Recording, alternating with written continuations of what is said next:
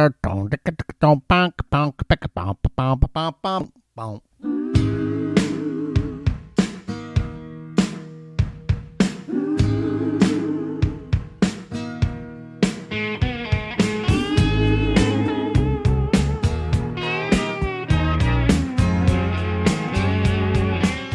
to Friars on the Farm podcast. I'm Donovan, and coming via remote, via quarantine, is Roy.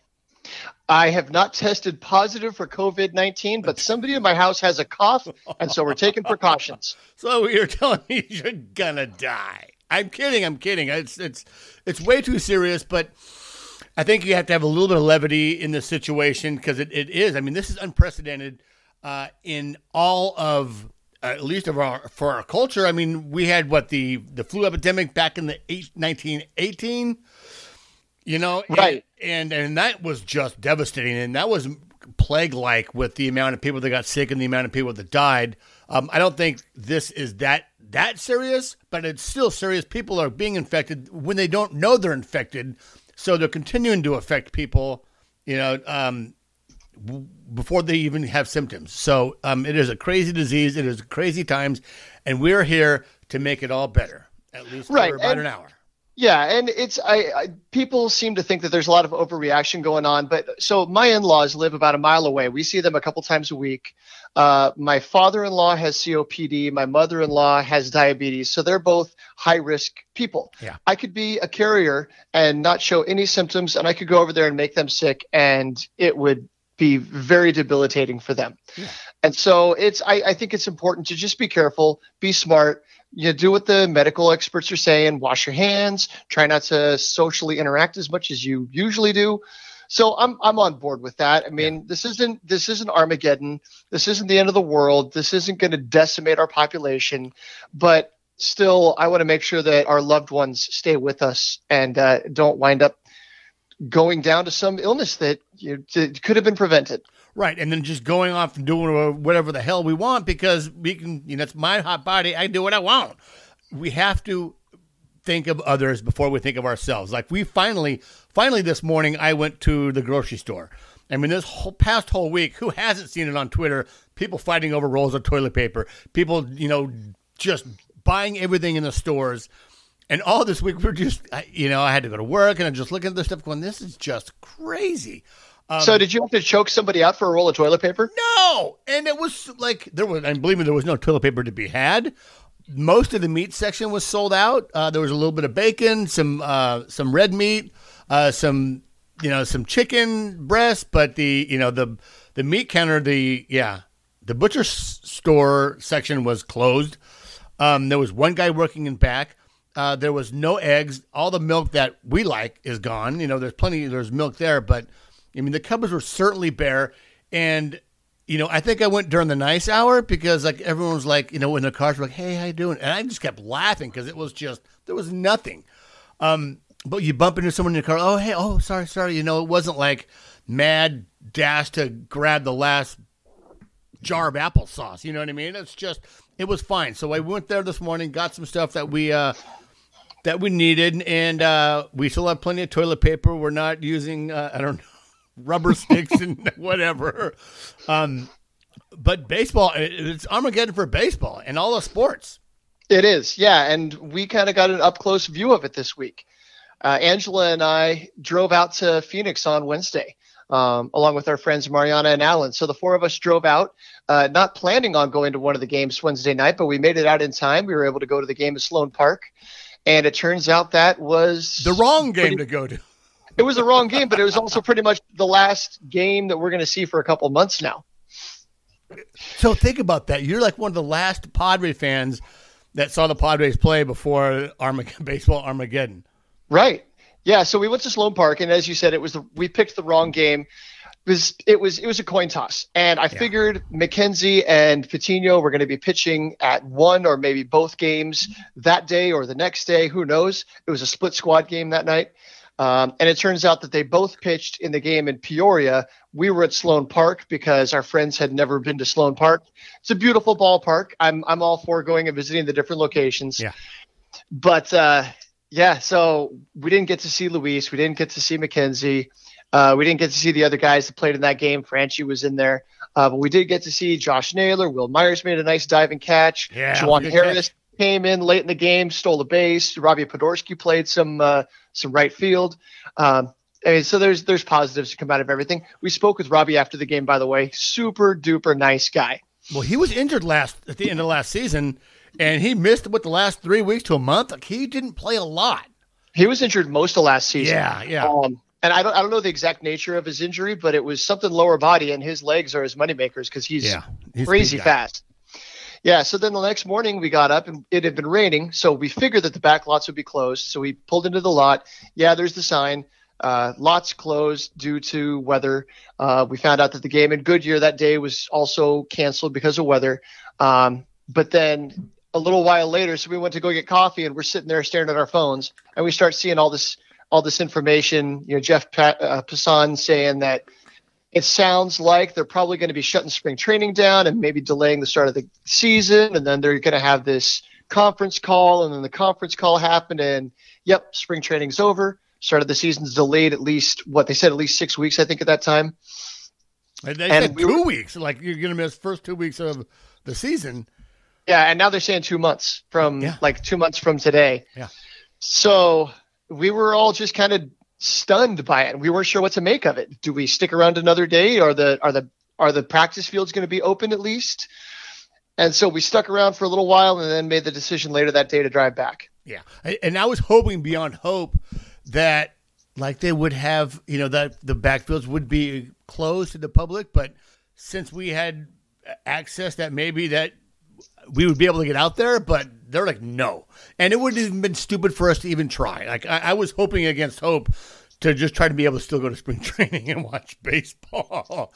Right. It was almost, I didn't believe it was happening, although you saw all the other sports just shutting down. And gratefully, baseball did take kind of the message on the wall with the closing of all the other sports, of the basketball season being done, the college hoop stuff being done, and D1, all college sports. And we canceled our Airbnb, and we're not going out there, so I get to work the rest of the week. Thank you very little.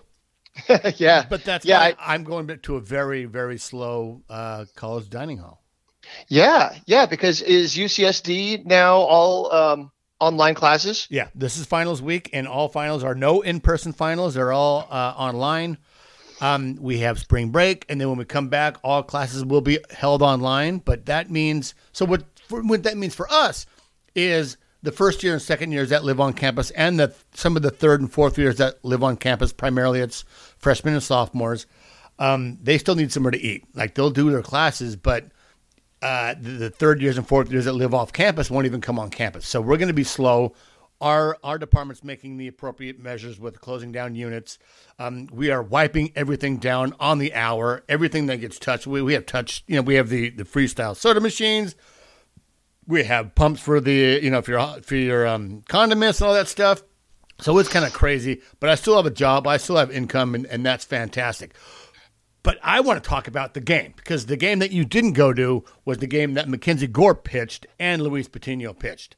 Right. And so where do I have it? I don't have it down exactly what happened, but so Matt came on. It was raining, and it was obvious pitchers were starting to lose it.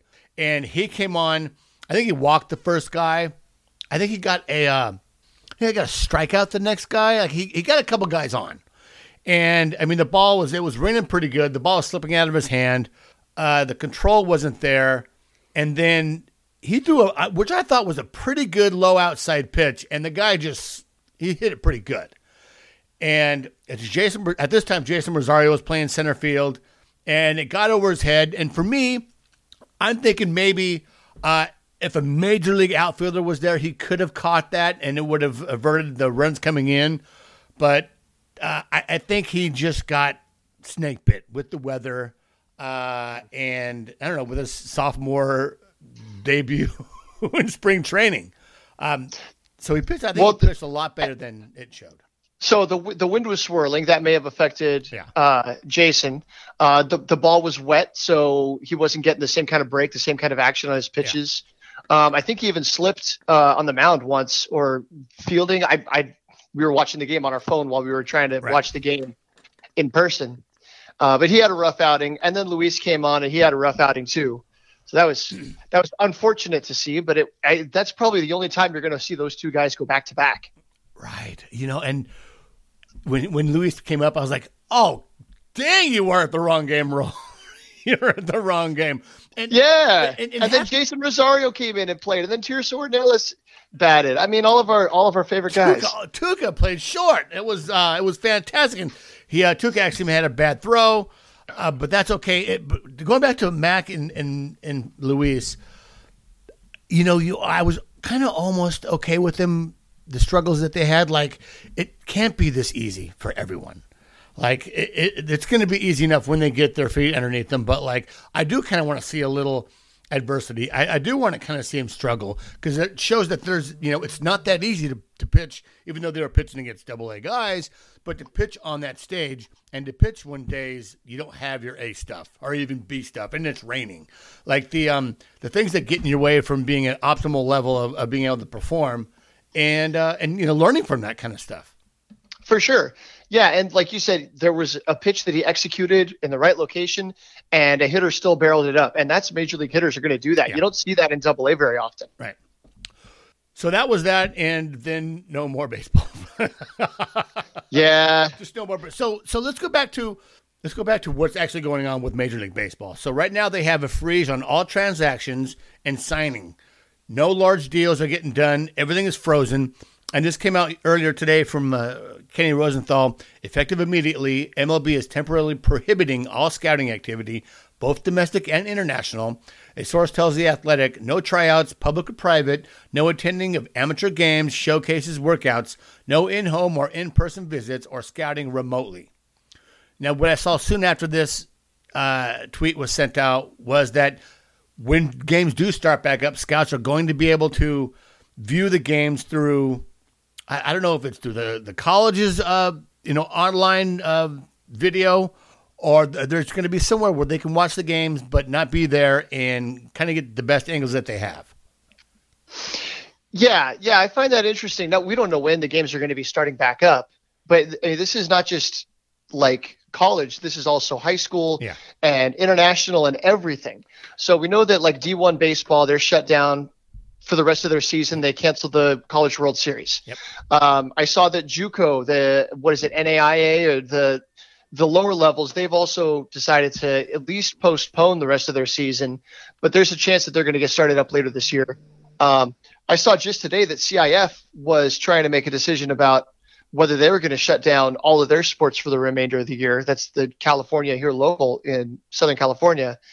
But then international, I mean, down to the Dominican Republic, Venezuela, Panama, where you've got these international academies, they're just kind of hanging out, waiting, and they'll start back up as soon as they get word. I don't know how seriously they are affected or they're taking this whole thing in those countries. Well, I talked to Venezuelan journalist Antonio, our friend of the podcast, Antonio Mateus, and they're on lockdown. They're in the city that he's in was day one of lockdown, and petrol has been shut off. And he's like, if you saw it on Twitter, he's like, what very little there was available is now cut off. So my first question, you can't even buy gas. You can't even buy gas in Venezuela right now. Wow. And my first question to him was, are you safe? Are you going to be safe? Are you in danger? And he's like, I'm fine. Is looting possible? Certainly it is. It was pretty desperate before this stuff happened, and now it's even more desperate. So that could happen, but his personal safety, he's fine. Okay. Man, and we're so focused on sports, and everybody wants their baseball back. Right. But we do. It is a public health kind of a thing. So it sucks. It sucks that baseball isn't happening right now. It sucks that we're not going to be able to go to opening day next week.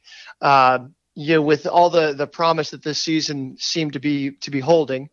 But we do need to do the smart thing and, unprecedented times. Absolutely. Yeah. So what does this mean? So let's just play let's go off script here for a second.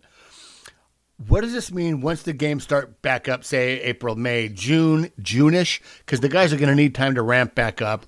They're going to need some kind of spring training period or warm-up period where they can get ready to play the season, or they're going to have to just really triage the whole season for starting pitchers, for the bullpen guys, and when this whole shutdown started, my assumption was that the guys were going to stay at the spring training locations. The minor leaguers were going to be kept there. They get to keep working out and doing their normal thing. It's just they're isolated from the public. But instead, they're sending everybody home. I guess there's the option of staying at the spring training location for the major league players. Yeah. But pretty much everybody's packing up and going home. So, I mean, now the major league guys, they've got facilities, they've got people that they can go to and, continue to train and whatever. But a lot of the minor league guys are facing some pretty dire situations right now. Yeah. So let's talk about that for a minute. So just recently in the past few weeks, I've been reached out to, I'm sure you'll be reached out to now, and everyone's starting to learn about Adopt a Minor League Player. That's Adopt a Minor League Player on Twitter. Yeah. What amazing timing for this account and this movement to start up.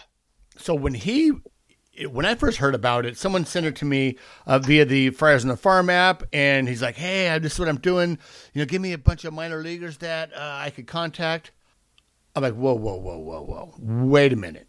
I need, I know we're online and you can be a short-haired trucker from Pacoima and not know anything, but I need to know a little bit more about what you're doing. And he explained, and I saw the Todd Van Steensel tweet, and he explained a little bit about himself via the DMs, and it's proven legit, and it's proven to absolutely take off on fire. I mean, it's fun watching him go, okay, where are my Braves people at? Boom, and then Brave fans comes up and they're starting to sponsor Brave players. And it's really fun to watch.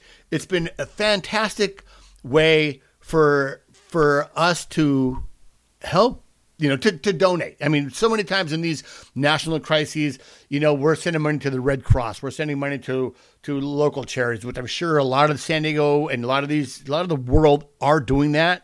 But for the ones that, we care about kind of most are the minor league guys, are the guys that are going to lost in the cracks, because they are truly in between a rock and a hard place. Not getting a paycheck and not having any money. But then they can't go out and get a job, because they need to be able to turn the switch back on as soon as baseball says, okay, let's go. They can't file for unemployment because they're under contract, so they're not eligible for unemployment.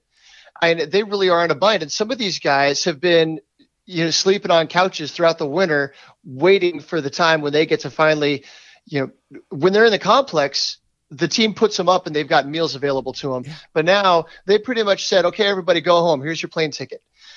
And some of these guys don't really have a home to go to. And we'd like to think that, most of at least the domestic players, they come from families that have a fair amount of means, that they can support somebody. There's still a bedroom for you. Right.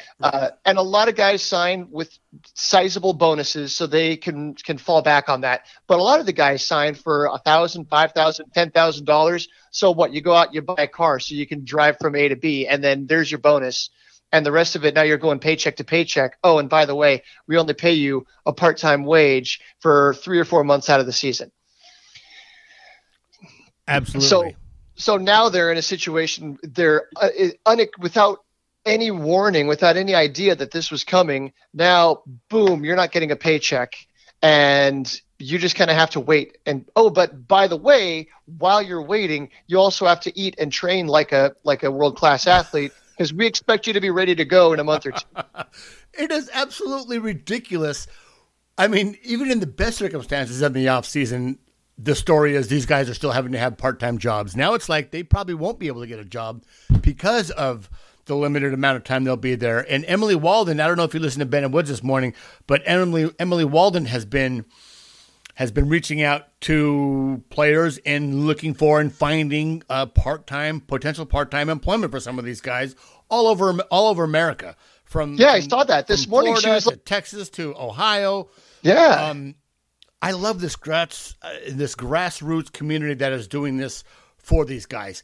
And I also, it's kind of sad that there has to be this grassroots effort to get these guys jobs, to get these guys a little bit of scratch, to the care packages. I mean, dude, people are sending them gift cards to like Olive Garden and, or maybe not, you know what I mean? Just to kind of get through the day.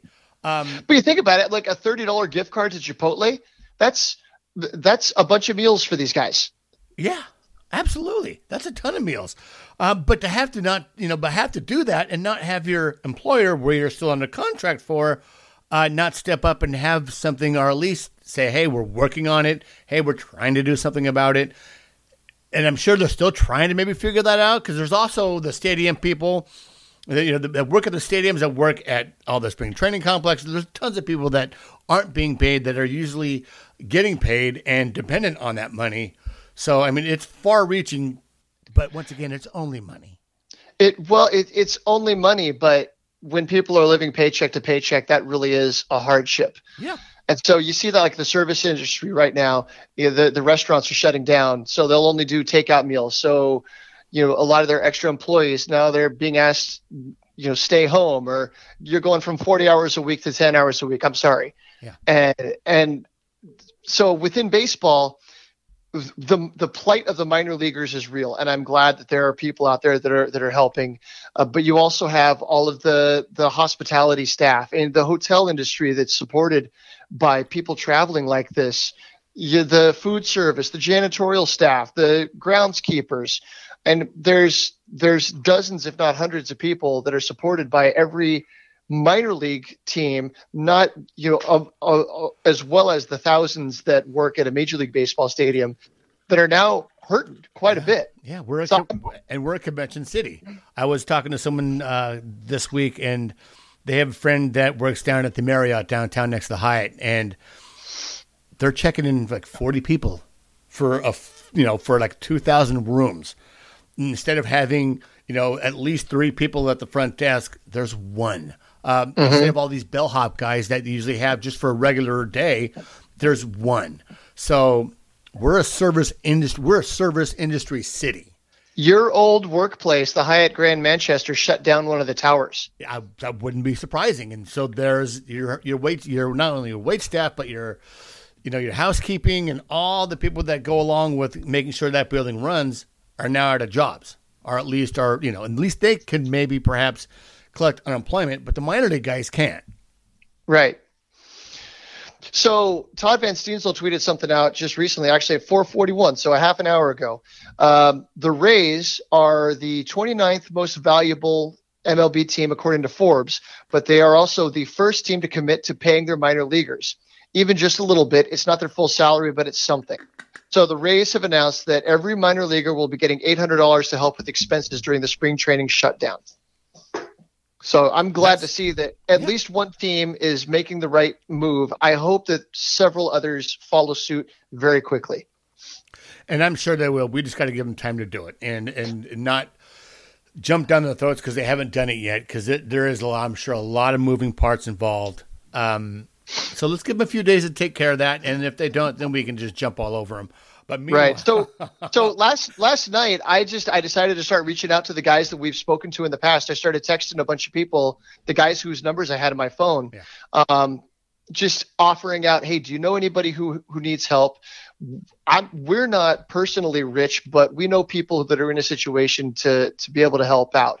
And I actually got a response. One of the guys that we spoke to in the past, he said that he knows somebody in a different organization. He said he's got $200 to his name, and he's not sure what he's going to do next. And so I was able to get him in touch with Emily Walden. I don't know what's going to happen from that. But there are people out there that are really in a tough spot, and it stinks. It takes, it does. What I'm thinking, this is the kind of thing that can drive somebody that last step into retirement. If they're like, well, I'll go ahead and tough it out through one more season, and then this happens, they go, well, forget it. I'll go get a job at McDonald's. Right.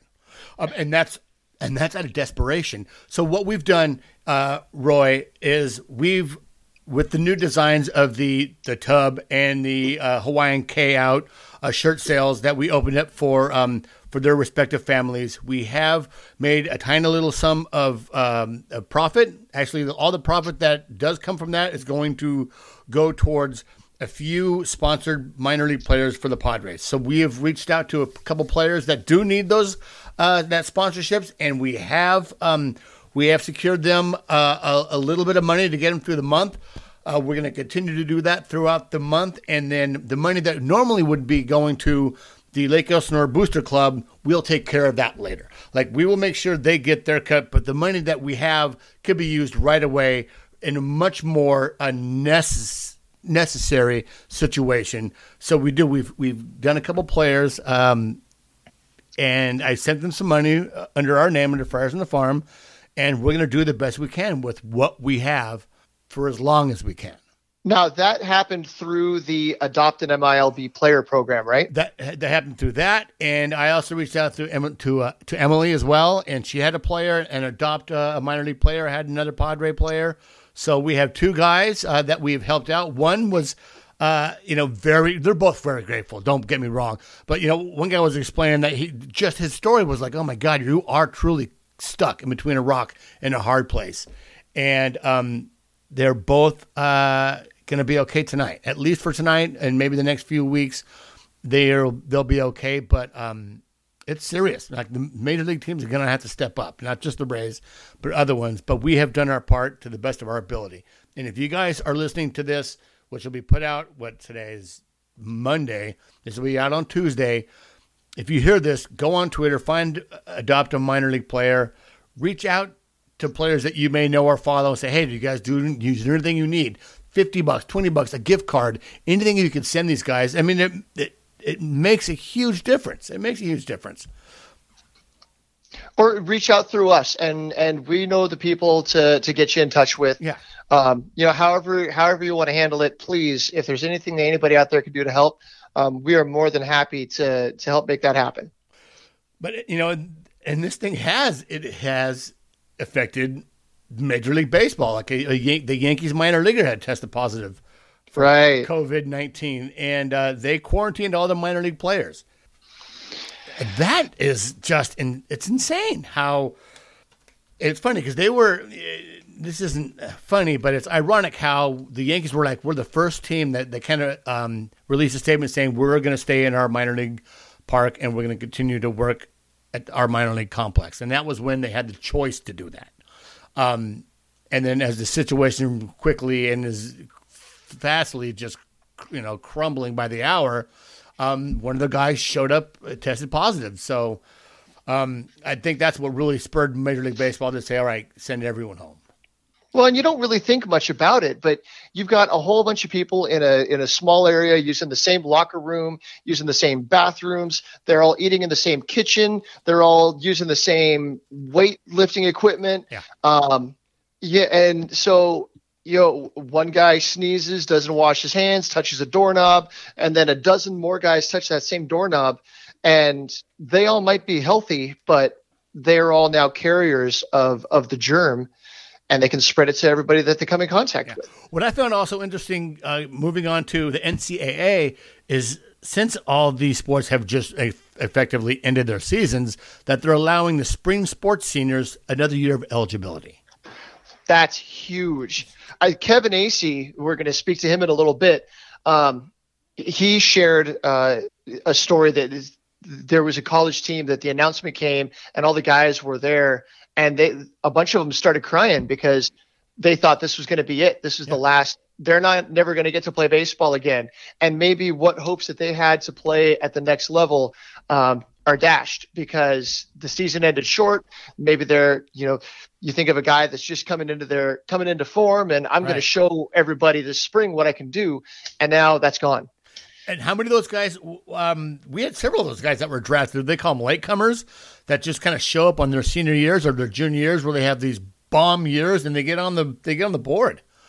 It is fantastic. Well, you look at somebody like Steven Wilson, that he was like a 6th year senior, right? He had to appeal for an added year of eligibility. He was a graduate student.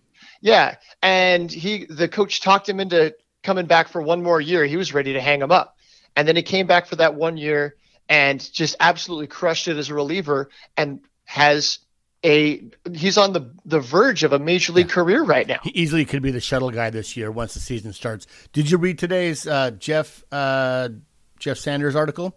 I did not. Tell me all about it. It's pretty much basically what you just said with the other guys from the A's. So Steve Wilson was a primary focus of this article. Also the guys in the A's system that was doing DoorDash like earlier this week to make money. They talked about him, and Jeff talked about the situation that these guys are in. And once again, we're going to go back to the whole situation of these guys have nowhere to return to. And gratefully, some of them have good families that are going to be able to house them, put them up in the house. But like you said before, what about the player that does have a single mom or a single dad, that has other kids in the home, and their one son that was chasing his dream has to come back home.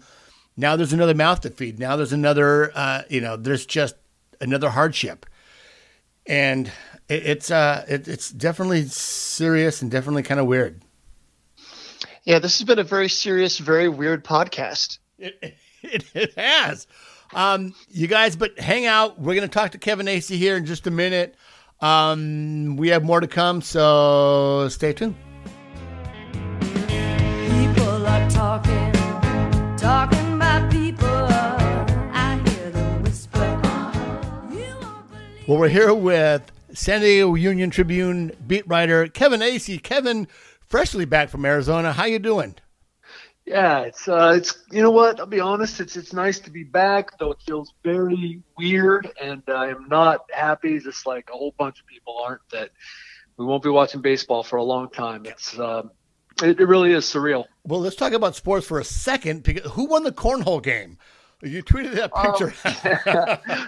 Red, and then I was bored, so I stopped. But red it was a blowout too. I feel like blue couldn't even have recovered. So was that the last day at your rental place out in Arizona?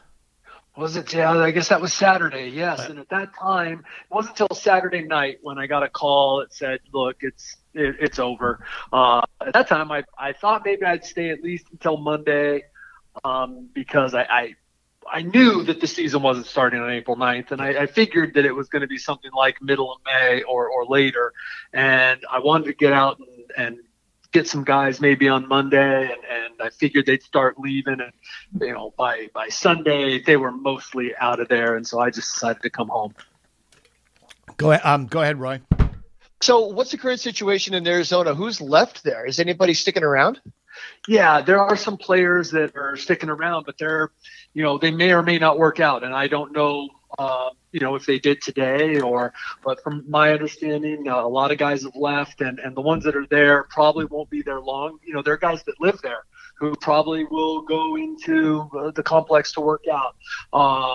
I don't know if some other guys will just stay till the end of their, the lease on whatever, the place they had for the 6 weeks. They'll be running out on whatever Sunday or Monday, and they'll then come to San Diego, or what's going to happen. But when we're talking about well over a month before these guys get back together, and we could be talking about that long until baseball really knows for sure what it's going to do, because we don't know. Look at how quickly everything is evolving here. That's really sort of like the most crazy thing that's going on here is that we don't know, and we don't know what's around the bend, and everything is on the table as far as what could happen and what couldn't happen. So what kind of options were the major league players and the minor league players given? Well, minor league players could stick around if they needed rehab. Otherwise, it was time to go. The team was, I believe, I'm fairly certain that they're obligated to help them get home, because your travel to and from camp is covered. And then the major leaguers and the Padres had decided that anyone that was left, so even the, whatever it was, I think 11 guys not on the 40-man roster who were in major league camp, were going to be treated like major leaguers, as if they, everyone was equal that was in major league camp. I'm not sure now that they've decided to leave. Mackenzie Gore is a minor leaguer again. but I believe he had the option to stick around as long as he wanted. But then I'm not sure what happens on, say, after Sunday or April 9th. These are all things that are actually still being worked out. Sure, it's a very fluid situation. Yeah, it's crazy. Yeah, no one in baseball has obviously been through anything like it. I mean, been shortened season. There have been things that, maybe they could, control to some extent, work stoppages, that sort of thing. But this is, basically out of the hands of baseball in terms of like, when will it start? So what they're first trying to figure out is, okay, so what are the rules? How are we going to pay these guys, players? I know that there's a whole bunch of people that we need to keep in mind, from minor leaguers to part-time workers at stadiums to full-time employees of, teams. But major leaguers haven't been paid since last year. And so whatever their bills are, everyone's got bills. Right. Maybe it's a much bigger mortgage than you and I have. Maybe it's for a nicer car than I have. But it's, everybody's got bills, and everybody was expecting to get paid here at the start of the season, and that's not going to happen. So that's really the first thing they're trying to work out is taking care of that. And then they got to get into some things about, service time and prorated contracts. And, keep in mind, the owners are looking at this going, I'm losing $1 million to $1.5 million every home game that I lose. Yeah. And I know that no one's, really inclined to feel sorry for owners, but, they got bills to pay too. Sponsorships are going to be cut, TV deals.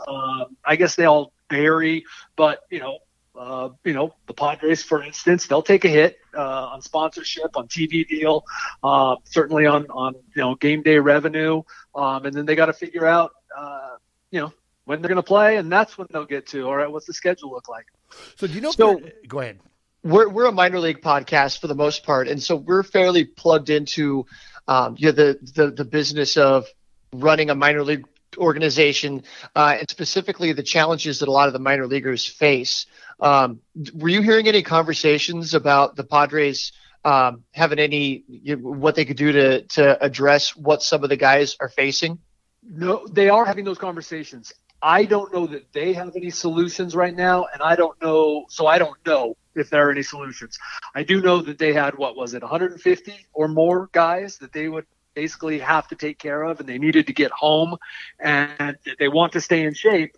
So, I'm positive that they will try to help them. Now, how much money will that be? If any, that I don't know. Right. I know that all across baseball teams are trying to figure that out. Was it you read earlier, Roy, that the Tampa Bay Devil Rays have offered to pay each minor leaguer $800? I don't know if that's a month, but at least a flat amount of $800 for now. So I could see the Padres and other major league teams kind of falling in line to something in that kind of respect of being able to relieve some of the hardship for these guys. Because yes, everyone needs to pay bills. But minor leaguers, that they don't have as big of bills as major leaguers, but $500,000 a year does afford you a lot of flexibility, I think, in some of some of your bills. You would hope. You would hope. Right. So as last week went along, it was a whole range of emotions. What was kind of the general attitude among the players and the staff as all of this was evolving? Well, it depends on where we were going to go back to. If we go back even a week ago, it was kind of like, well, we're aware of this. We've been told to be careful. They weren't being careful. I mean, like, and no one, a lot of players weren't on a lot of teams. They were told to not sign autographs or, find some alternate route. And they did to some extent. They signed balls beforehand and gave them out. Plenty of guys were still signing autographs and interacting with fans. It's very hard for them to say no in those situations. They know what the fans want. The fans came out. Spring is the best time to do all that. And so it was much like, I think, a lot of society kind of, all right, well, maybe. And then it got real quick. Media was, not allowed in the clubhouse. And I've lost track of my days now, but I think that was Wednesday and Thursday for us. So that came down Monday. And then the Padres were off Tuesday. And still then, I mean, players were joking about it and really still offering their hands to shake. And, we all knew that was like, I didn't have any problem with that measure, except for it seemed like, well, you guys should probably be consistent about a lot of things. And, if one player gets it, well, the rest of them are going to get it. And so it just seemed like it was, to me and to a lot of people, it was inevitable that this was going to happen. And then boom, in the middle of their game against, some of them were at the Cubs, but they were playing the Mariners on Wednesday night, and the NBA made the decision to suspend the season. And the players found out about it during the game, and it was like, boom, they knew right then. I think all of us did, but the players knew then, all right, well, our season's going to get delayed.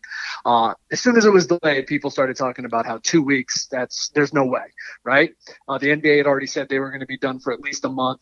And so the Padres decided they were going to stick around, but always it was for now. Like every one of them that was in camp was staying there, but the back of their minds, especially guys with families, they knew they couldn't do it for long. And so if the season was going to be delayed longer than 2 weeks, then they were going to probably leave. And that came down like 48 hours later, guys were gone. Yeah, it is truly a fluid situation. But let's go back to that game against the Mariners real quick, because Roy did arrive that night and ended up going to Sloan Park and watching the Cubs play the Pods.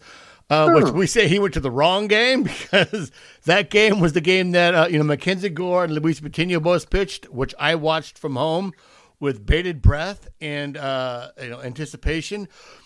What was, it was raining. Obviously it was raining. The ball was wet. There was a lot of conditions in that game that didn't really work well for Mackenzie Gore and the Padres in general.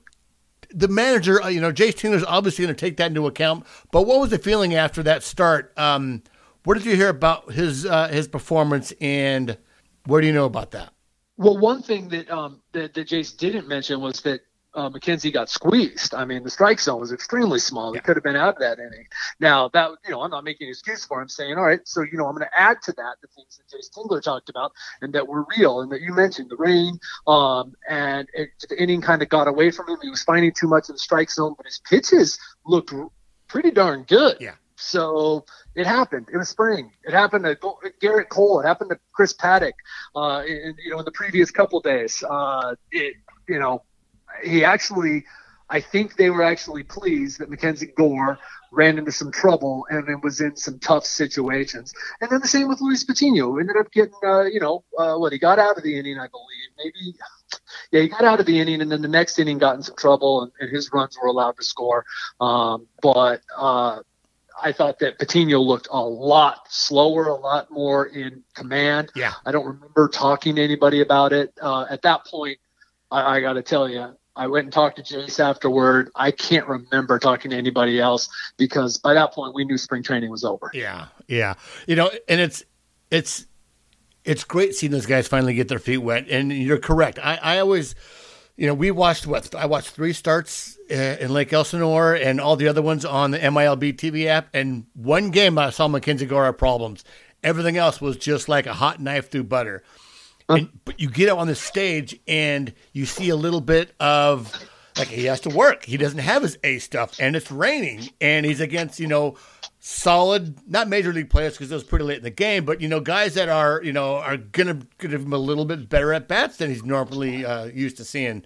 So it was kind of nice to see a little bit of adversity and how he reacted, because there are going to be days when he doesn't have his A stuff and he pitches on B stuff. I think it was Philip Wellman that said the game that he did pitch, he had his B stuff and he still only gave up like a run. And Wellman's like, that's his B And stuff. what I know about him, and I think that everybody has that follows knows about him, is that that's the kind of thing that he will learn from, that, like all the good ones do. No one has anything to say about Mackenzie Gore other than that he's the kind of guy who goes, man, that really bothers me, and here's what happened, and he'll figure it out. Yeah. I remember I talked to him about it in the Cali League, and I'm like, he had 3 walks in 61 innings. He's like, well, that's 3 walks too many. And I didn't really have anything to say after that, but because I was like, oh, yeah, you don't.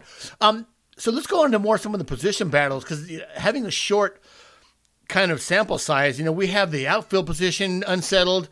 Obviously, with Will Myers' contract and Tommy Pham left, who's going to be that 4th outfielder? Who was going to play second base? Just when Jurickson Profar seemed to get his throwing in order. They went and got, God, I love that second baseman too. Brian Dozier. Thank you, Brian Dozier. I'll tell you what, here's an interesting thing to think about.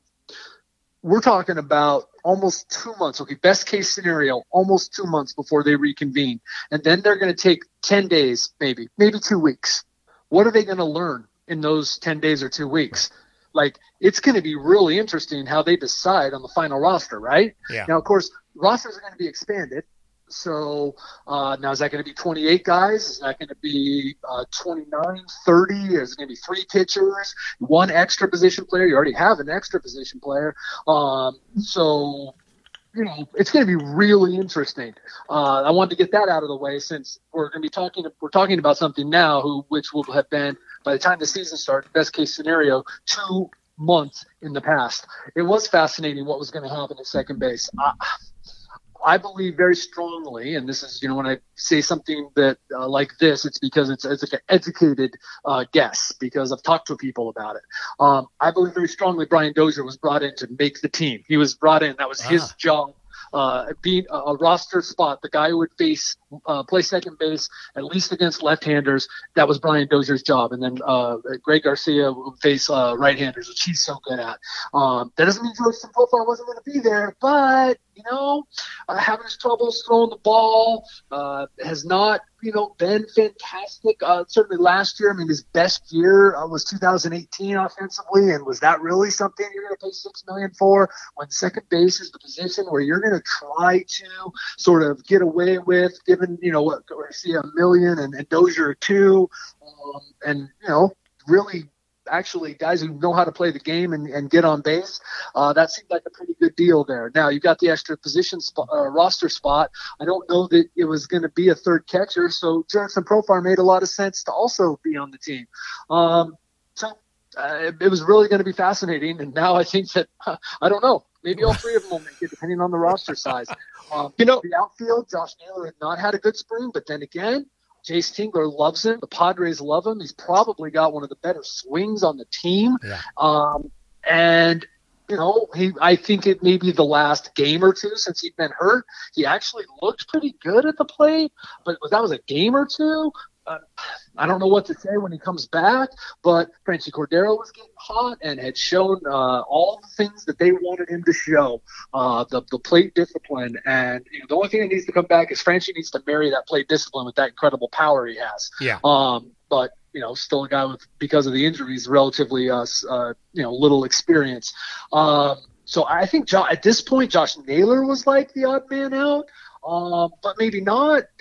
They could have, because I think that Almonte and Lagares had obviously cooled down. I think they would love to have Lagares as a defensive replacement. He was really by far their best defensive outfielder. Yeah. So, there's a lot up in the air, and now we're going to have to wait and see what roster sizes are.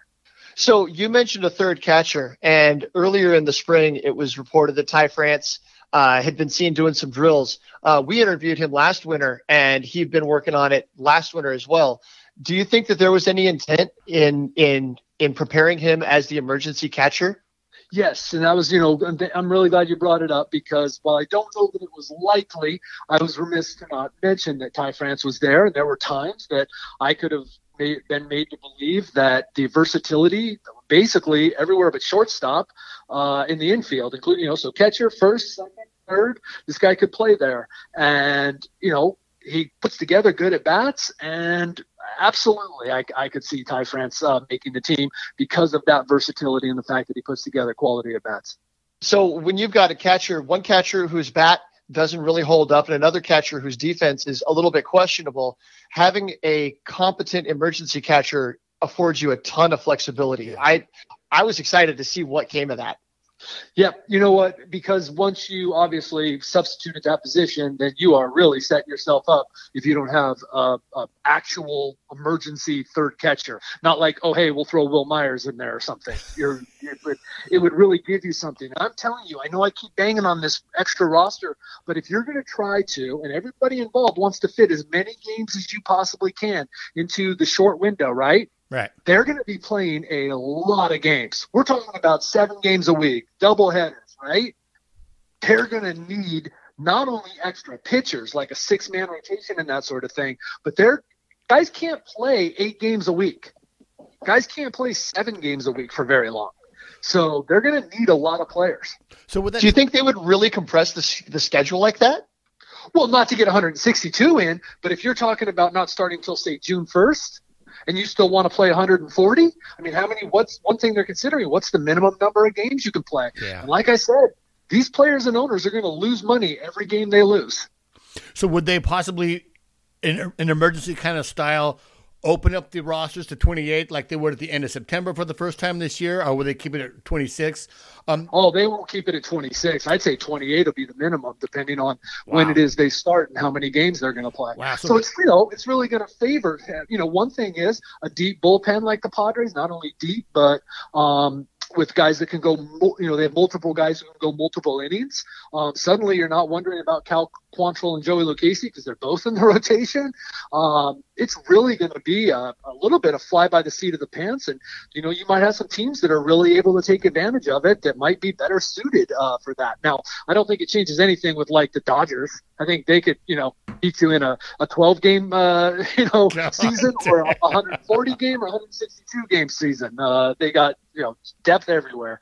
But I honestly believe that if that's how it plays out, and that's what I'm led to believe, is, they're going to try and get as many games as they can in. And, of course, the union is going to have the players' health in mind, but the union is also going to have the players' money in mind. And you're going to need extra players. And so when it comes down to that, you're talking about depth. And you're not going to want to play Tatis every day, and or at least for every day for 3 weeks. Right. So now I'm not saying they're not going to have off days. I'm saying they're going to be playing a lot of games. Well, but the other thing that this could actually play into the Padres' favor is you've got 3 guys that are on Tommy John rehab schedules that might be a little bit limited this year. So if it's only going to be 130, 150 games, you might be able to completely take the reins off of Richards, Lamet, and Paddock. Or at least, maybe it wouldn't show up as much if if everyone's called in together. I think Paddock was going to have the reins off. I think Lamet was going to have the reins off. The extra time for Richards, maybe that's good. He looked awful good, It's going to be interesting. It gives Jose Castillo time to heal. Frankie Mejia was dealing with a little bit of something in his back, hadn't played for like 4 days when spring was called. Anybody else that was going to make the team, I don't think so. Like Ronald Bolaños wasn't going to, be on the rotation or something. But there are some other guys that'll be able to heal, and I guess that'll be good for them. There's going to be other guys who say, "Man, my great spring got interrupted." And as a matter of fact, I know that's how the Padres feel. Well, they feel like they had we're putting together a nice spring. And as someone who was there every day and saw it, I thought so too. New staff, a new manager. I thought there were some new attitudes by some players. That doesn't mean it can't carry over, but I know that they were terribly disappointed. Not just for all the things that go around this, but for the fact that, dang, they felt like it was kind of coming together. Now, look, I bet you 27 other clubs legitimately thought they were, and then 2 were maybe fooling themselves that they were. I don't know. But, I'm not saying that. You guys are saying that's how the Padres felt, and I would say there's some legitimacy to that. Well, we were Catholic League champs right there. We were 11-3, I think. But what I did notice kind of in the last few games that as we were starting to play a lot of the major leaguers a little bit longer, and I know it's a small sample size, but I'm a native San Diegan, so I'm a little PTSD that we were losing those games earlier in the game. They certainly weren't hitting, were they? Right. And I guess some of the relievers did start to get hit a little bit. It happens with the transition, and I can't say I know what certain guys were working on in certain situations, right. But man, those spring training stats, as you know, we only count the good ones. Pitcher's like, all right, here. He throws a pitch that he would never throw in that situation, and he puts it down the middle, and the guy hits a home run. I mean, all 3 of Will Myers' home runs. And look, I love Will. I'm rooting for him. That doesn't mean I'm not, I'm impartial about Will. I write about when he stinks. But look, it's a good story, and he's a good guy. And gosh, who wouldn't want Will to succeed? Let's be honest. Those 3 home runs he hit, he ain't seeing those pitches in the major leagues unless that guy's about to be sent down. Yeah, right. Right, and that's what spring training is for. It's like for hitters, right. You hit those pitches that are mistakes, and if you're hitting 400 in spring training, at least you're hitting the ball when you're supposed to be hitting the ball. let's go on about what Jake Cronenworth. He was throwing bullpens after the day after playing shortstop. So they were seriously, and the talk was that they're really going to see if they can't get this guy at least 20 innings if he was going to make the club. Playing shortstop one night and then hitting the bullpen the next. Was he really, is that the plan for him? Yeah, he had certainly had a chance. Listen, one thing I think was interesting is that I think that this is any of the last 3 spring trainings. Jake Cronenworth, we had already had him written in pen that Jake Cronenworth was going to be on this team, because this team in the last 3 years was a quadruple A team at best, right? Yeah. And they were developmental. They were made for experiments like Jake Cronenworth, okay? Now, I'm not saying that he can't make this team, but it's not a given. And a team that believes it's going to win, Jake Cronenworth needed to make that team by showing that he would contribute to wins. And to be quite honest, he was. I mean, he was playing a really good shortstop. He can play second base. He can play third. He was playing first, at least practicing. I can't remember that he got into a game. But he all 4 infield positions, plus he pitches. And man, I saw one of those guys. I only saw one of his bullpens. It was really good. And people talked about his curveball. Like, wow, that's thing's legit. So that's a real thing. I just don't know that this team out of spring training thought that he was going to be the best option to help them win, given what Craig Garcia could do, what Brian Dozier could do.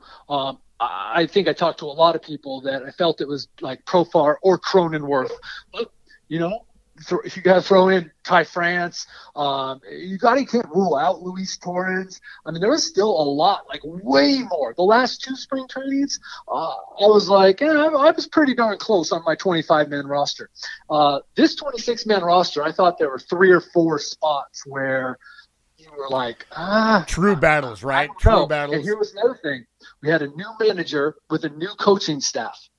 And so it was even a little more difficult to sort of get like into, once you start to cover people for a while, you kind of understand how they think a little bit, and hadn't quite got that with what Jace and Bobby Dickerson, Wayne Kirby, and I'll tell you, Skip Schumacher had a lot more going on as the associate manager. That guy's a future manager. It was a whole different dynamic too that played into it. Plus, the different dynamic, I was covering a team. And I was very much looking forward to the tenor of my coverage being colored by this team has said it will win. Its owner has said it, its general manager has said it, its manager has said it, its players have said it. So now I did not go into the last few seasons going, I should be writing this as if it's some sort of great disappointment that they stink. Right. Because that's what we all knew. Like, even as I was covering the team last year that was hovering around 500, was above 500, it was exciting. I was trying to, give that, kind of vibe, the real situation.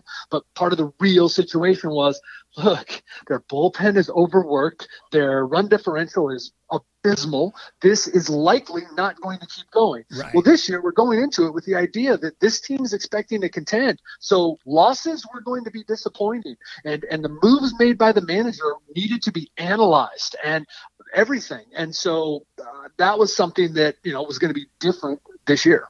So whatever, you talked about the tenor of the team, the kind of the vibe of the team, that the new training staff, the coaching staff has been really integral in that. Your Wayne Kirby's, your Dickerson's coming in and really putting these veterans and showing the young guys like this is Major League Baseball. You need to not just rely on old talent, and you need to work on the fundamentals. And I think they really embraced that. At least what I read, what I saw, and what I felt as a fan, that was the case.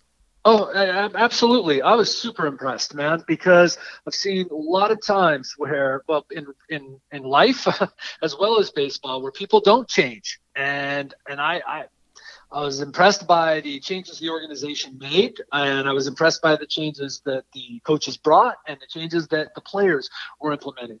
And I don't know what that meant. I don't know what the fact that I saw Manny digging in and doing what Bobby Dickerson said, and that Eric Hosmer was like a whole different first baseman. And, I don't know what that was going to mean to the win total or the success of the team, but I guarantee you it was 100% real that they were doing it. Well, I think it's your tweet that's pinned to your profile. It's the Dickerson going, "You ain't so pretty. Get your face in there. Get your face in there." Yep. Yeah. Yep. That's how he coached. That's the first time I've heard Eric that. Hosmer's credit, to Manny's credit, and obviously Manny knew Dickerson and Kirby from before, but to these guys' credit, because once you look yourself in the mirror about how hard it is to change, and then ask yourself if you're already making $20 or $30 million to do what you've done, were you going to show up a week early to camp like Hosmer did and be out there longer than anyone like Hosmer was and actually put the changes into place like Hosmer did with those 4 gold gloves on the shelf? Yeah. Now, easy for us from afar to go, hey, Eric, it wasn't working. But for Eric to actually do it and decide that, hey, I'm going to come here like a rookie, I'm super impressed. Yeah. Well, we appreciate the writing the articles of him. Like, I'm going to try to work on the launch angle. I'm going to try not to kill the worms this season, and just kind of that's what I'm going to be. At the very least, with him, you get the honesty with the bat. Like, I'm not going to change anything, and that's the hardest thing to do is to teach someone to change what's worked for them their whole career, even if what they do is. Go ahead. There's one thing you're going to say. Well, Eric is going to be who he is at the plate, but he decided that he was going to, and he did. Remember, he tried his first year here to change things. He tried every possible launch angle trick that you could do, and it really didn't work out. And up till the last month of the season, he had a pretty good year last year. Let's try to remember, $20 million isn't what it used to be, guys. All right, I mean, he's not making 30, right? Right. Okay, guys, I'm not speaking specifically to you. Should Eric have been better the last couple of years? Yes, that's why he showed up to camp in great shape, and he showed up a week early.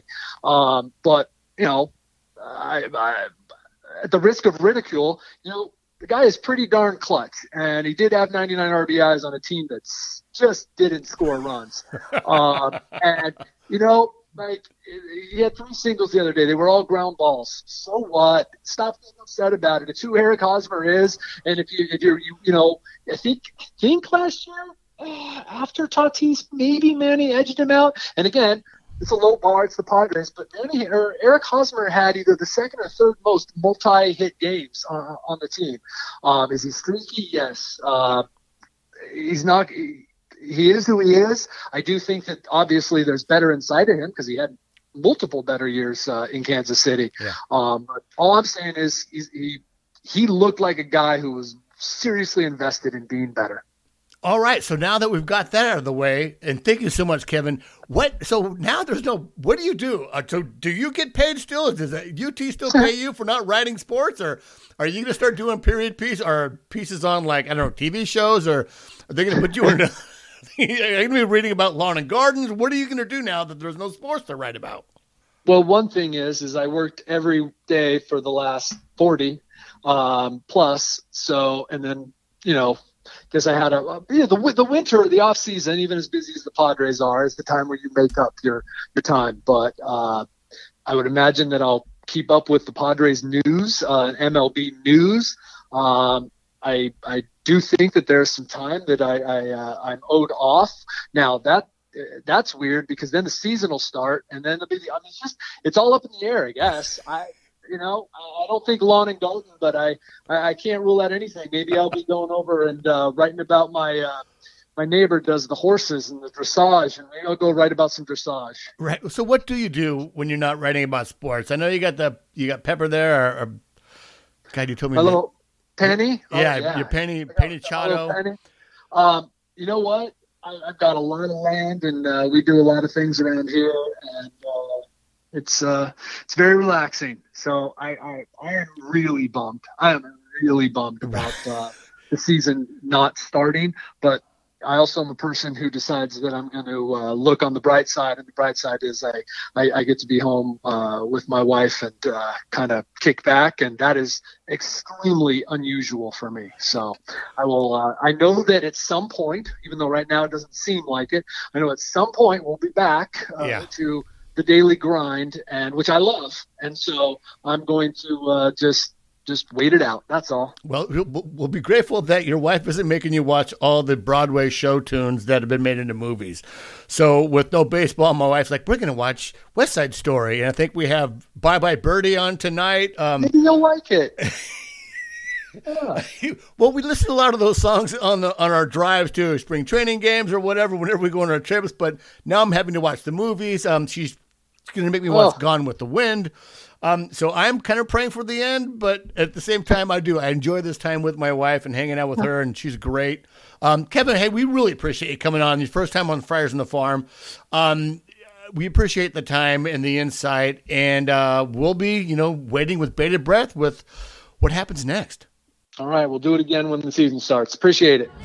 Let's give 'em something to talk about. Let's give 'em something to talk about. So we're here with Alex Miniak, the voice of the San Diego Padres announcer. Alex, how you doing? Good. How you guys doing? It's weird. It's it is. It's just weird. It is. There's no baseball going on right now. It's like we don't know. I feel like I'm Will Myers or Will Ferrell in that race car movie. I don't know what to do with my hands. Yeah. No, and I just came back from Arizona. I was hoping to have a nice long week of spring training. I got to one game and everything got lost from there. And I come back to a different world here in San Diego. So it's a little strange. So spring training, I hear the broadcasters say it's not just spring training for the guys in the field, it's spring training for us too. In the PA booth, I'm sure it's the same thing. You've got routines and stuff that you need to get sorted out, right?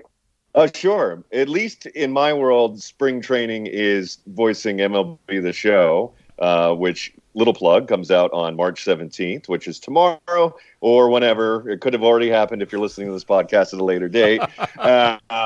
But so, I already go through rosters months in advance ahead of time. So like a lot of my prep work is my off season. My off season is prep work. It's a little weird, but yeah, I was looking forward to getting back into it and getting into rehearsals and feeling it out again, getting to Petco, cracking the mic, test 1, 2, all that kind of stuff. And, it is different from that perspective. Can I get more treble over here? More treble? Hello, syphilis. Do you do that kind of like, hello, Randy? Or do they? No, not that bad. Like a rock and roll show? Yeah. I think in my head, I think about how I want a particular guy's name to sound. The good thing about being at Petco now, going into year 7, is I have a good idea how that ballpark sounds, right? And what vocal elements work well with the echoes and the nuances of that stadium. So in my head, I'm like, I think this will work in here ahead of time. And then sometimes during a game, I'll just do it and we'll see if it works. And other times I'm doing it, for the game, a few different takes to see how it feels. They'll take the best one, obviously, but a lot of that has been kind of worked out in advance. So do you play around with players' names to figure out what emphasis and how to make things like interesting or whatever? I try to do it as close to the actual pronunciation as possible. The name, especially if it's a Latin American player, you're dealing with syllables and there's a certain rhythm to the language. So I try to mimic that language, but then try to put a theatrical spin on it at the same time. What I want is an expectation is that when that guy comes to the plate, I want it to sound as grandiose as possible, and set him up for success and create some excitement for the audience at the same time. So there's a few different things that go into it. The one I remembered was, now up to bat, Alexi Amarista. Yeah, I liked and we you know love what, the ninja.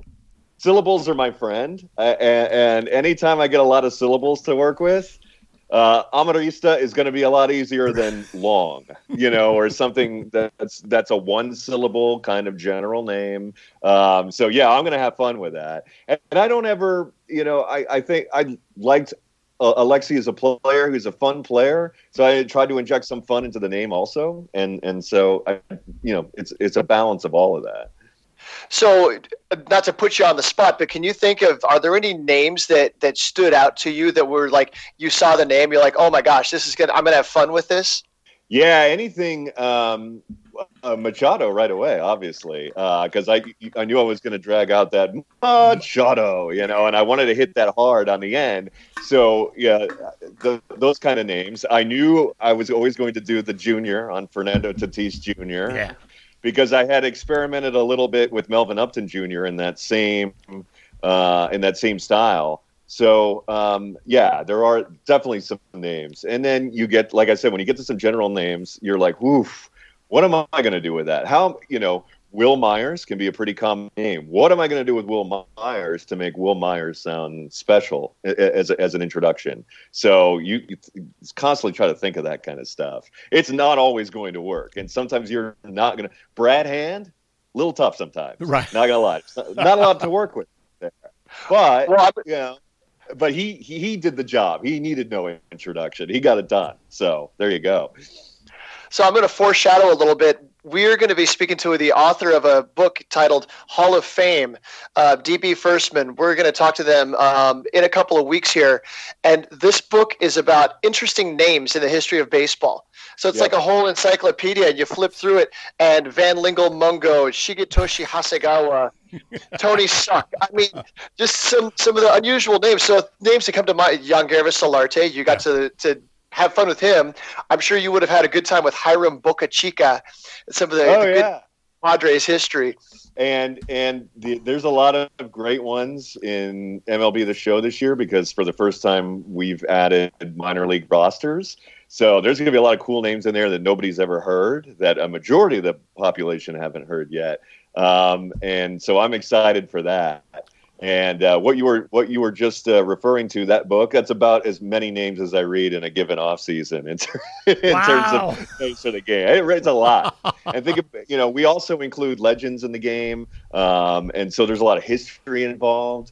So yeah, there's a lot of names in the game, and I've read quite a bit. It's like picking up the white pages when we used to have those, phone books. I guess, right, people tearing those things in half are no longer a thing. My question is, so how much goes into your recording with MLB The Show? Did you have all the little dot things put around you, and did they have you mic'd up and then they film you, or did they just have your voice, or can we go into the broadcast booth and look at you from the show standpoint? It's no, I would love to do the motion capture suit, but nobody wants to see me athletically in the game. They just want to hear me speak in the game. So actually, it's a studio environment. Like any, if you can think of a recording studio that you've seen in a TV or a movie, it's a room, and the room has monitors, and you have a script, and there's a microphone, and there's a guy on the other side telling you, what we're going to be doing today. And so that's kind of what it is. And those guys make some incredible magic to turn me reading, the white pages into something that's as amazing as the game is. That's where the magic happens. What I do is I just come in and just go down the list, and while it's fun, I mean, those guys they have an incredible job putting that together and making it as lifelike as it is. Well, you mentioned the legends. It's got to be pretty exciting to be able to call out some of those names. Now coming up to the plate, Ted Williams. I mean, yeah, I don't know, and that actually, out of all the names I record for the game, that makes me the most nervous, because I do not want to mess that up, and I'm giving them the same reverence as if they were playing and with us today, and that's a lot. That's a lot of weight on my shoulders. I don't know if anybody else feels that when they play the game, but it is certainly on the top of my head when I do the game. Well, you certainly don't want to get all of Red Sox Nation on your back, or like Yankees Nation or Cubs Nation for that matter. But that's such a treat to be able to say, like, now up to the plate, Ernie Banks, and these guys or Babe Ruth. Right. Like, how do you have a chance? Babe Ruth? Are there any kind of obscure names that you did with the legends that we may not know of, or that we may have forgotten? There are some names this year that are in there that are more recent legends. Okay. So think about the group of players we had when we were growing up, right? And I would say there are new groups. off the top of my head, I can't. Like a Dave just- Kingman or Willie Stargell or something. Yeah, exactly. Something like that. I want to say Dave Kingman's in there, but don't hold me to that. We'll find out tomorrow. I read a lot of names. But yeah, so you get that group in there, and then you start thinking like, whoa, I watched these guys as a kid. I had that guy's card. That's when it really starts to hit home. Babe Ruth is Babe Ruth, and obviously one of the all-time greats. But when you start naming, like, I grew up a Mets fan, and Dave Kingman. Okay, all right, Yeah. now we're talking. Here we go. So yeah, that's something special. So I got to plug my wife. My wife's from New York. She grew up a Mets fan. She grew up born in Brooklyn, raised in Port Washington, a Mets fan. So I only date in the National League. I don't date in the American League. So you have that to share with her. Whenever the Mets do come in town, she will wear a Mets jersey. I love her a little bit less that day, but I love her nonetheless. Yeah, okay. What wasn't Tom Seaver her guy? Tom Seaver was her guy. I mean, that's her that's her celebrity crush, if you want to say it. Absolutely. When we were there when the Seven Line Army showed up, we were there when when the Big Sexy hit the home run, and she didn't cheer, but I was just crushed. And all our Met fans, friends that came down from LA, and they were like, "Yeah," we're like, Yeah. kind of rough.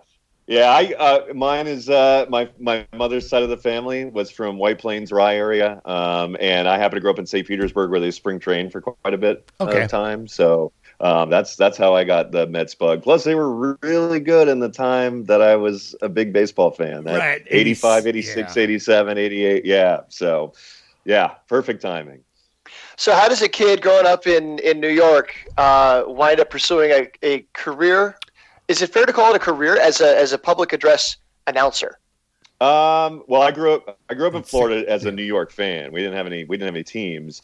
But I always loved baseball. I always went to the park. Actually, when spring training wrapped up for the year, we had the single A Florida State League Cardinals at the same stadium. Okay. So I would go to games year round. I would just love the atmosphere. I wasn't necessarily a great player of baseball, but I enjoyed the theatrics around baseball and what made baseball special, the sights, the sounds, the smells, all that kind of stuff. I went to college for radio, actually, and I spent 12 years in radio, but I dabbled in sports in college, actually, for beer money. I went to University of Florida. We had a lot of sports. They paid good money. You put in a couple of hours, and you're like, yeah, this isn't bad. And I wish I kind of would have taken it more seriously. I tell people that all the time because it turned out to be my lifeblood and my calling. So the bug was bit early. It just took me a long time to mature and figure out that's where I should have been the whole time. So I've heard comedians. Go ahead, Donovan. well, you came from a Double-A team, right? What was the team you had before you got the Padres gig? New Hampshire Fisher Cats. I spent 6 years there from 08 to 14. And so, yeah, I got to live kind of that wacky minor league dream. It was fun times. We had a lot of Blue Jays players come through there, either on rehab assignments or coming up in the system. I worked a game where Doug Drabeck's kid, Kyle Drabeck, threw a 1 hour and 55-minute no-hitter on the 4th of July. Oh, my God. Yeah. I worked a combined no-hitter in the minor leagues. A combined no-hitter is rare enough, but to do one on a minor league level. So we had a lot of fun there, and I just knew that I really enjoyed it. And I thought that I was going to get more success doing that and provide more enjoyment to people than I was ever going to do on the radio. And that comes down to business and talent and other things. But that's kind of how I segued into that.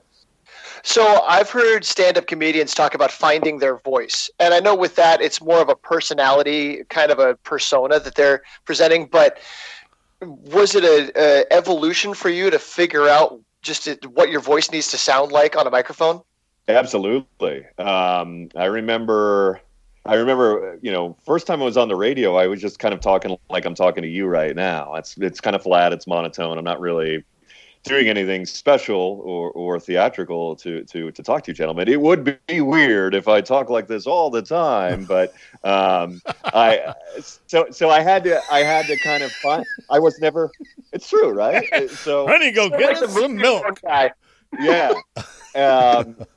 So one of my first program directors was like, you got to learn how to enunciate. You got to learn how to emphasize. You got to learn how to have a skill that to say a lot without saying much at all, right? And just getting the most for your words. And that really hit me.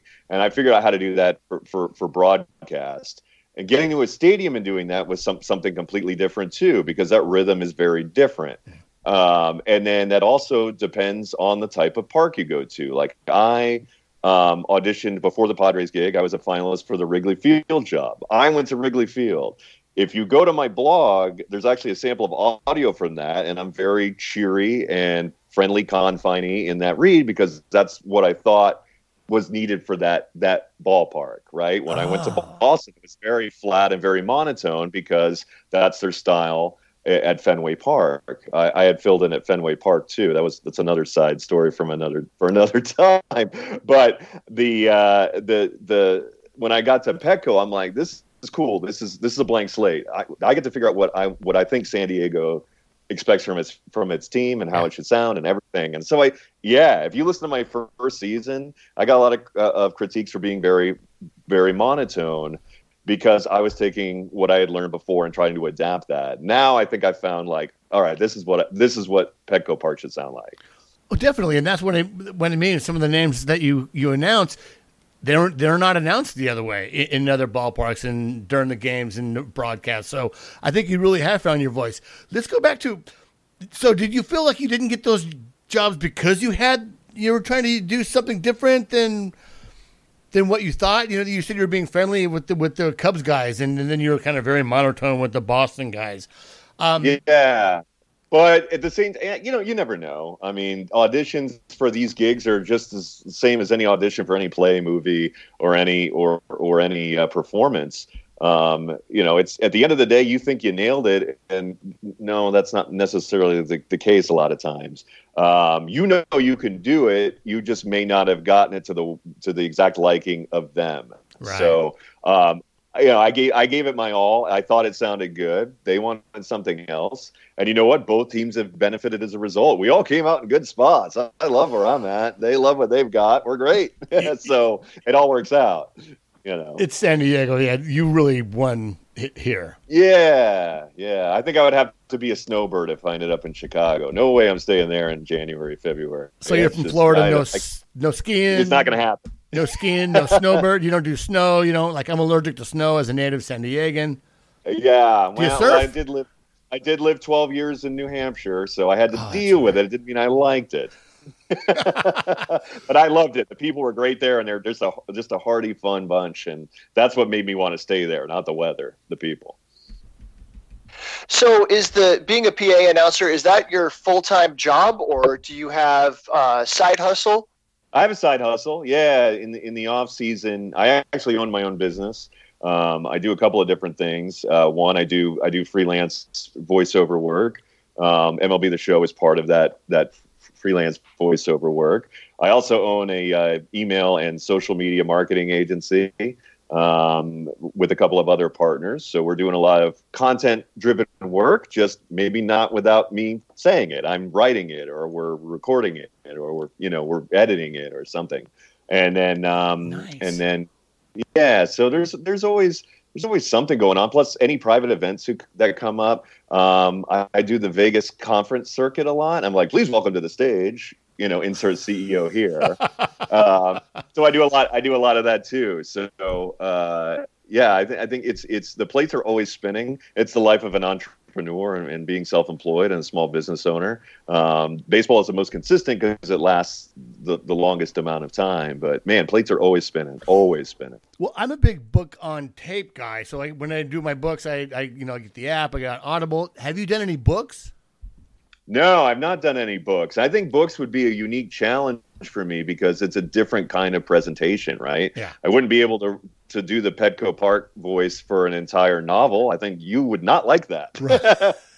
So that would be the most bombastic book of all time. So it would, I would almost have to train myself to deliver in a way that's with a lot of feeling, but not with a lot of pizzazz or pomp and circumstance, So that would be an interesting challenge. I would be up for it, but that would be something completely new. Interesting. So now that there's no baseball and the conference circuit is obviously dead, what do you do now that you have no time? Do you have a wife, kids? Are you homeschooling them or? No, I'm single with a wonderful girlfriend. We're hoping to stay in and cook more and just take advantage of some things we haven't watched and whatever, what do we do? It keeps changing by the day. Last week I was in spring training, hoping to see a game, worrying about rain, not losing 2 or 3 months of a season, So I don't know. I guess I'm talking to you guys. This is cool. This came up this afternoon. I know, right? So, I was like, hey, what about this? And you're like, come on the show. What shows do you watch? What shows do you guys watch? I love Better Call Saul. Okay. I'm about ready to start the next season of Ozark. That's one of my faves. I love I love a lot of cooking shows. I watch Chef Show on Netflix. Okay. That's got a new season out right now. So I'd like to. I enjoy scripted drama, but I like to learn a lot when I watch or read. So a lot of my stuff is nonfiction based, or it's how to, or something like that. Learn This Old House on PBS. Anything. I love the home improvement shows. And she does too. That's an easy watch right there. See, now just flip on DIY. We're done. We're good.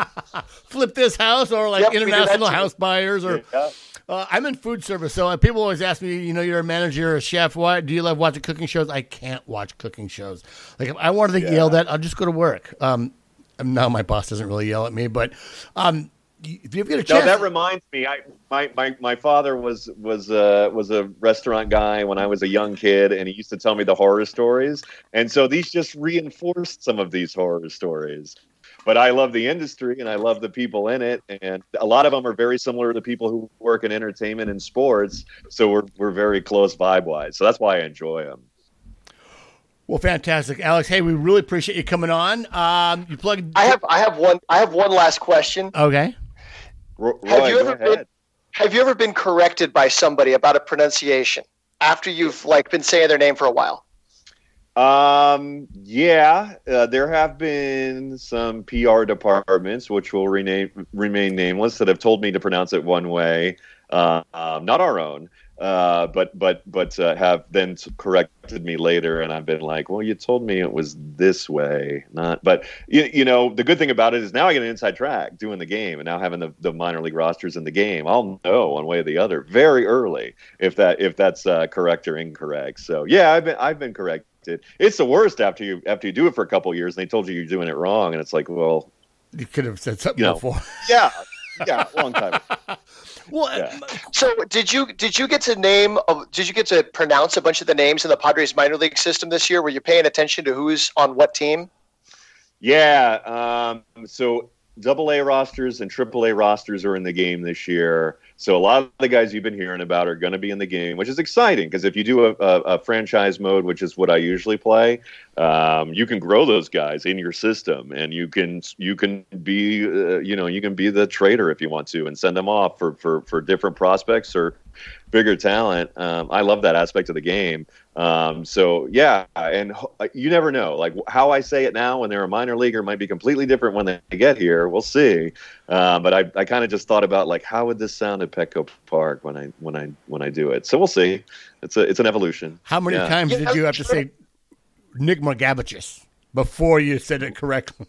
I literally wrote out Margavicius every time on the page because if I looked at it, it was not going to come out. No. Right. Yeah. And a lot of times, if somebody feeds something to me in my headset like that, it's a lot easier than looking down at it. Right. If you say Margavicius in my earpiece, I'm going to say Margavicius, without even thinking about it. But yeah, it's hard if you just try to glance at it. Well, fantastic. Hey, we really enjoy you coming on. It was so random that, we met up on Twitter. Thank you so much, Alex. We're going to wave to you when we're at the games. I know Roy and Angela are way out there by the bullpen. They're I out see there. him. I got my binocs. It's not creepy at all. Do you? Don't worry. Well, and we got every Monday game. We're 4 rows behind the dugout every Monday night. We'll shoot you a text, shoot you a tweet, and say hello. Yeah, hit me up. So cool. All right, guys. Well, I look forward to seeing you as soon as I can. If not, at least we got this internet. We're good. Thanks, All right, Alex. thank you so much. All right, guys. Take care, man.